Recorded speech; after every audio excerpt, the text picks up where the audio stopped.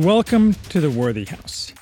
I am Charles Haywood, the maximum leader of the Worthy House, and I am here to give you back your future. At the Worthy House, we offer reality-focused writings on a variety of topics, often on history, politics, and, in general, on human flourishing in the coming post-liberal West.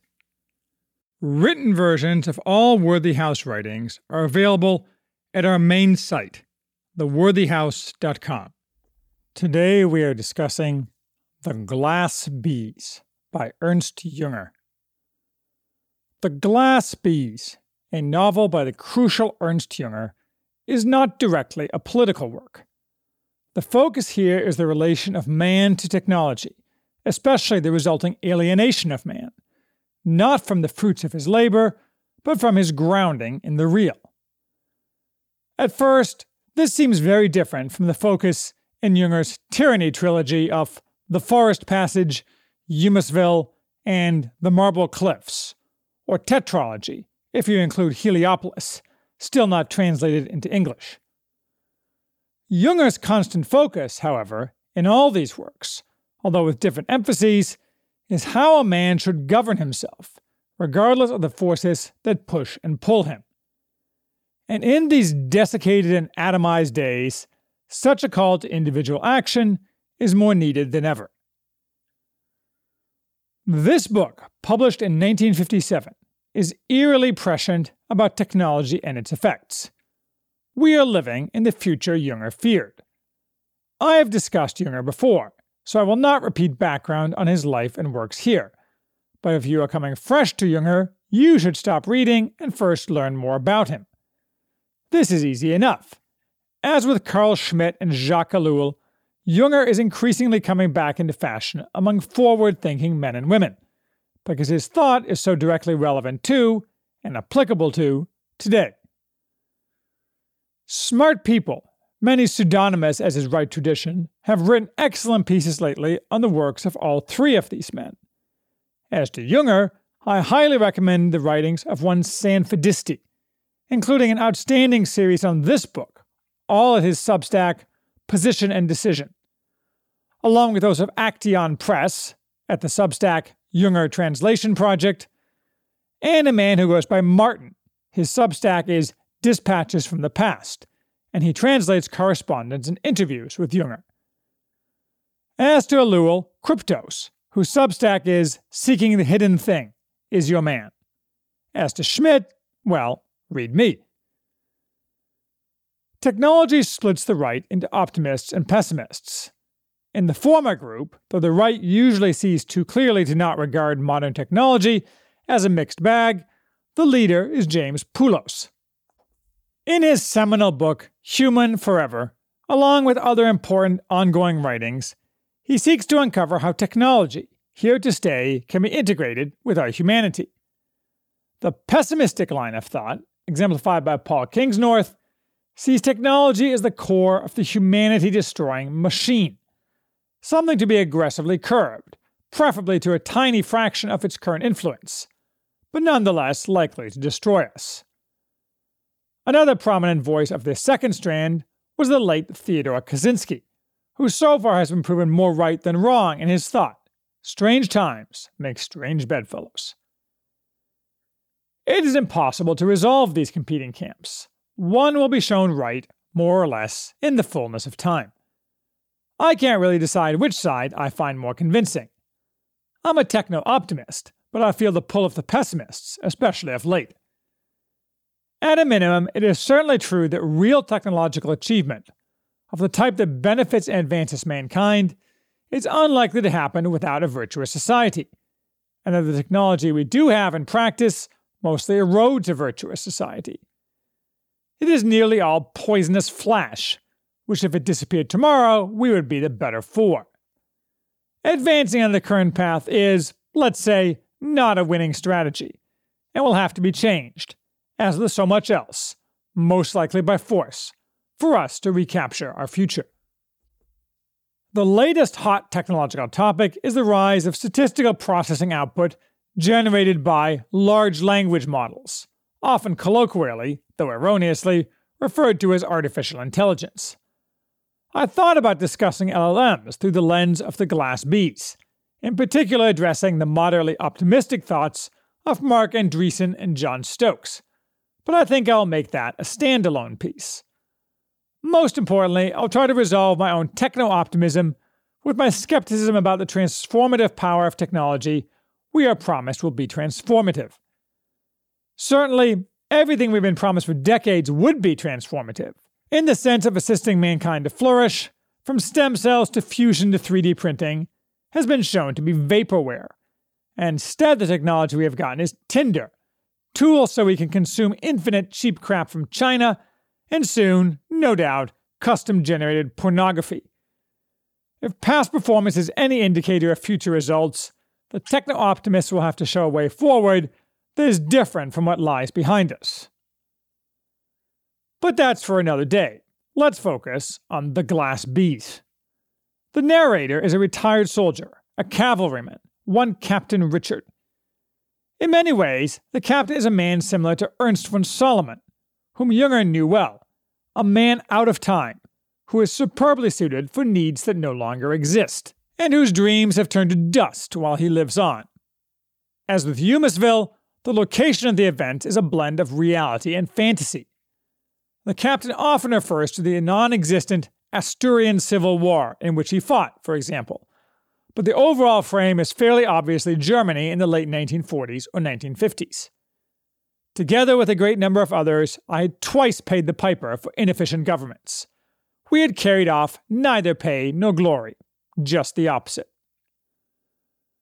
The novel interweaves his introspective musing on the past with his present actions, in particular his attempt to find a job. He and his wife Teresa are close to total penury, and he needs employment. He needs this not just for himself, but even more to support his loyal wife, whom he does not want to disappoint. A man will do things for a woman which he would never do for himself. The challenge is that the captain is a man who finds it difficult to function in the new world, of new modes and orders, of new focuses and needs. Times were not propitious for ex-soldiers. The age of sophisters and calculators is unfriendly to men such as he is. For him, virtue and bravery are everything, even if he implies he has fallen short on the first, but they do not pay the bills, nor did his military service leave him with much that can be of help. Since everything was now supposed to be based on a contract, which was founded neither upon oath, nor atonement, nor man, trust and faith no longer existed. Discipline had vanished from the world. It had been replaced by catastrophe. We were living in permanent unrest, and no one could trust anyone else. The reader nods in agreement and sees his own present through the captain's eyes. He goes to see an old military companion, Twinnings, who now operates as a fixer, an intermediary who connects the rich and powerful to men who can fulfill specific needs. The job, or rather job interview, Twinnings offers Richard is with Giacomo Zapparoni, a fabulously wealthy and powerful man, entirely self-made, who earned his money by creating robots for every imaginable purpose. Not industrial welding robots or the like. Lilliputian robots, essentially swarm-type robots operating with nanotechnology. Many of these are useful, others are toys, others are weapons. He also produces realistic movies with artificial actors, fake humans, marionettes. These are extremely compelling, adored especially by children, though parents complain their children are too preoccupied with the movies. They could not fall asleep, were overexcited, had nightmares. Zapparoni's problem, however, is that even though he rewards his employees handsomely, they are high-strung artists, intensely creative, so some choose to quit for idiosyncratic, rather than material, reasons. And Zapparoni fears for his secrets when his former employees are beyond his reach. The book mixes the captain's reminiscences as he waits for his interview with Zapparoni with his analysis of Zapparoni's factory, house, garden, and personality, all of which he uses, in large part, to reflect on himself as well. The factory embodies the most modern of everything, and Zapparoni presents his work as an irresistible force. It is not a coincidence that he built his factory on the site of a derelict Cistercian abbey, which has been incorporated into the factory and into Zapparone's home. Out with the old, in with the new. Still, Zapparone's gardens, on the grounds of the factory, are filled with nature, lovingly and exquisitely described. Jünger had a sharp eye for nature, and he was fascinated by entomology. And they are devoid of technology, or so it seems, until the captain is asked to wait outside by Zapparone, and fills the time observing the surroundings, using precision binoculars provided by Zapparone. He comes to realize that the bees he sees are the eponymous glass bees, creations not sold to the public, more tiny automata. They are harvesting nectar, which is processed artificially in artificial hives, and they are surrounded by other flying automata, which appear to observe and control. Then, lying around the gardens and ponds that surround the beehives, the captain notices dozens of severed human ears.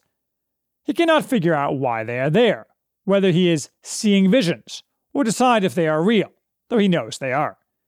He cannot decide if their presence is a test, or an attempt to suborn him to participate in evil.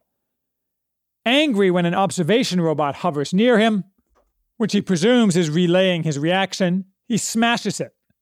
Zapparone reappears, and tells him that he is not getting the job, presumably because he will not worship the new idols of the age. He also tells him that the ears are parts of the artificial actors of his movies, but were cut off by the disgruntled master craftsmen of the actors, so that others could not use his creations when he quit. At the end, however, the captain gets another job from Zapparone, arbitrating internal disputes. He needed a man who combined a sharp eye for technical matters with the power of discrimination. Revealingly, it is just this type of judgment that can never be outsourced to a machine. Zapparone himself, at least, knows the limits of technology. The captain will serve Zapparone, but he is not in awe of Zapparone. Such minds bring man ever greater speed, ever greater efficiency, ever greater productivity. But could they create an olive tree or a horse? No. Moreover, as long as such admiration lasts, destruction will increase and human standards decrease. In the captain's mind, Zapparone's accomplishments are, on balance, negative. Yet he accepts that this is now the way the world is, because most men cannot see past the brilliance of Zapparone's creations and the ease his automata bring them. The bees are a stand-in, more broadly, for all new technology that is claimed to benefit man, which is rarely examined more closely to see if, on balance, the benefit is net positive. For us, it is not automata, rather most of all the internet and what it enables. But the specifics do not matter, instead the effect on mankind. It is not just the artificiality injected into human relations, along with spiritual enervation, brought by technology that is the problem. The captain also sees, correctly, that substituting glass bees for real bees will lead to environmental catastrophe, as the niches filled by real bees, such as pollinizing, disappear. Moreover, the bees suck all the nectar from flowers, destroying them, and the bees are narrower in their capabilities than real bees. It was evident, examining the hives, that the natural procedure had been simplified, cut short, and standardized. For instance, everything that had to do with the production of wax had been eliminated. Along similar lines, Jünger even foresaw the degradation of our food and drink, not by Zapparone, but by technology in general. Bread is no longer bread, and wine no longer wine. They are doubtful chemicals. At present, one really has to be unusually rich to avoid being poisoned. So also for us. This past week it was revealed, to the surprise of few, that most of the water supply in America is filled with forever chemicals. No doubt one of the pieces of the puzzle as to the radical unhealthiness of our society, and part of why men, in particular, are no longer the men they were. A more subtle point, implicit here in Jünger's writing, is that it is not just chemicals which emasculate men. It is technology itself, which brings ease and certainty, inherently feminizing, and upsets the balance that makes a society function. The captain sees this through the prism of war, which is, as Jünger said elsewhere, a man's work, where bravery and honor are everything. It is much more than that, however. Not every man needs to fight in war, but every man needs a man's work. Technology necessarily takes away agency. It prevents a man, at least a man who follows the path of least resistance, from making his mark and from developing himself as he should. Glory is no longer open to him, nor can he provide and protect the usual noble calling of the average man. At most, he is interchangeable fuel and grease for the machines which actually provide, and that is no job fit for a man, who likely in response retreats into sterile silence. Whether Zapparoni sees any of this is unclear. Perhaps he does. That his own house is indistinguishable from a 19th century mansion suggests he does. And it cannot be lost on him that he must rely on men, special men, to create his creations. The robots cannot design themselves. At no point does he express doubt, but then he expresses little. The reader is left to draw his own conclusions, which makes this a challenging work. In our age, despite science importance, both men and women eagerly embrace technology, and endlessly reach for the technical perfection they are told is coming, yet which never arrives. They dream no great dreams. Technology is the actual opium of the people, but one which provides dreamless sleep. The captain reminisces about how an officer he hugely admired, a colorful man of peerless skills, one day quit the cavalry for no apparent reason. A while later they meet by chance on a streetcar, where the officer is now a conductor, a job he claims to find much more to his tastes. How can one explain this trend toward a more colorless and shallow life? Well, the work was easier, if less healthy, and it brought more money, more leisure, and perhaps more entertainment. A day in the country is long and hard, and yet the fruits of their present life were worthless compared to a single coin of their former life, a rest in the evening, and a rural festivity. That they no longer knew the old kind of happiness was obvious from the discontent which spread over their features. Soon, dissatisfaction, prevailing over all their moods, became their religion. The source of the dissatisfaction, however, they rarely accurately perceive. Everyone is unhappy, but nobody knows why, even though it is obvious. This all sounds pretty bad, because it is. What response is called for from a man who will not let his dreams be strangled? It is not political action. The captain tells of his young friend Ernst, who after the war was one of a small group, again, like Jünger and von Salomon, who often met to talk about what might have been and what might yet be. One evening he rants how it would be so easy to consummate the sacrifice which the times expected from us. Only when it was consummated would the crack which split the world in two be closed. He then darts toward the window of the tower apartment building where they meet. Although the youngest of us, Ernst had been a leader in gymnastics. I had often seen him vaulting over the parallel bars or the horse. In exactly the same way he disappeared from that attic. He had lightly placed his hand on the windowsill and then turned round, so that his face once more looked into the room. He shouts a politician's name and plummets, silently and catastrophically. I suspect Ernst is meant to evoke Erwin Kern, who assassinated Walter Rathenau in 1922, an episode around which revolves von Salomon's The Outlaws. He did indeed set an example, though one different from the one he intended. In one single moment he was able to illustrate and accomplish something which most of our circle took a lifetime to do. If a man of strength and goodwill who draws his nourishment from the past isn't able to find firm ground under his feet in the present, he is doomed to impotence. It is the creation of that firm ground, something inherently eroded by technology, that should be the object of a man's search. Yet again, very few take this harder path. Shifting focus a bit, no doubt from the perspective of 1957, titans of cutting-edge industries such as Zapparoni seemed as if they must have certain key characteristics, and that they would continue to emerge to lead the way. Zapparoni has in him the core personality of Alfred Krupp, or of John D. Rockefeller, or of Henry Ford. He had authority because he was an embodiment of the spirit of the age. Zapparoni is a man more capable of taking risks than a great many young people, whose heraldic beast the captain imagines should be the chimera, like those which roost in our cathedrals and look down on the town with a knowing smile. When Jünger wrote, this type of man seemed like the certain future. But that type is long gone. Almost none of the titans of our world are like this at all, and this is one reason our technology is of limited or negative social utility. Yes, one might argue that for, say, Mark Zuckerberg, as with Zapparoni, a resourceful mind had discovered a gap which no one had seen and had filled it. But Zuckerberg stole his idea, which anyway was on balance socially destructive, though inevitable. And then he merely, with extensive government support from three-letter agencies, managed to stumble into a monopoly position, which he maintained through manipulation of the political and legal systems. The miserable failure of all of his subsequent endeavors is proof enough that Zuckerberg is no Cornelius Vanderbilt.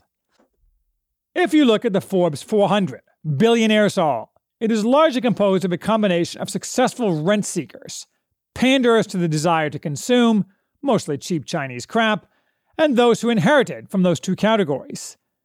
They embody the spirit of the age, to be sure, but that's only because the spirit of the age has collapsed into the gutter.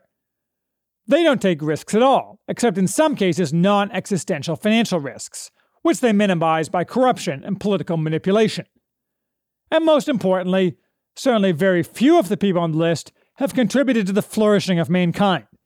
And that leaves aside that many of them directly and massively fund evil causes, and will therefore have their assets confiscated when I come to power, including Zuckerberg. The only man today, however, who is similar to Zapparoni is Elon Musk, who heads the Forbes list. He is a throwback, in part at least, to the earlier type of world-bestriding colossus, who remakes the world in his own image, who takes existential risks to reach lofty goals.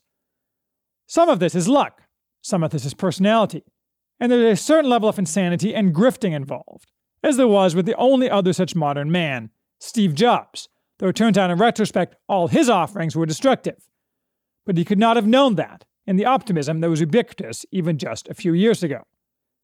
And Musk, like Zapparoni, also refuses to see that technology can both exalt man and erode his spirit. With him, technology took a new turn toward downright pleasure. The age-old magician's dream of being able to change the world by thought alone seemed almost to have come true. But a magician's dream is often hubristic and leads to nemesis. The captain recognizes this, and that there is no perfect answer. Human perfection and technical perfection are incompatible. If we strive for one, we must sacrifice the other. There is, in any case, a parting of the ways. Technical perfection strives toward the calculable, human perfection toward the incalculable. Perfect mechanisms, around which, therefore, stands an uncanny but fascinating halo of brilliance, evoke both fear and a titanic pride, which will be humbled not by insight, but only by catastrophe. What our path will be, we will see. My bet is we'll follow the triptych identified by Poulos: catastrophe, cataclysm, and then apocalypse, with the latter in its original sense of an unveiling. What, however, is the captain to do? And what are we to do? He can change neither the past nor the present. This is, we should admit, the situation of all of us today. The only difference is that we actually live in the world that Jünger only imagined. The captain does not find much difficulty in making his choice, despite his reminiscences and musings. He takes the job, and his wife is happy, and that's all he really wanted.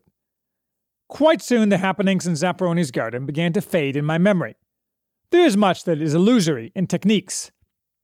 But I never forgot Teresa's words, and her smile when she spoke. Now she was happy about me. This smile was more powerful than all the automatons. It was a ray of reality. Mankind is not going away, neither by extinction nor by replacement by modified humans or never arriving artificial intelligences. Our essence is not going to change, whatever clowns like Yuval Noah Harari tell us. Maybe the result of the creations of today's Zapparonis will destroy our civilizations, as Kingsnorth thinks. Yet still, we will have our smiles, and everything that is essential to mankind and our world will remain. A rose or a vine may be conceived without a trellis, but never the other way around. And maybe, if we cannot change the past or the present, we can yet change the future. Maybe we will overthrow our rotten elites and the spirit of the age, and retain the good parts of technology.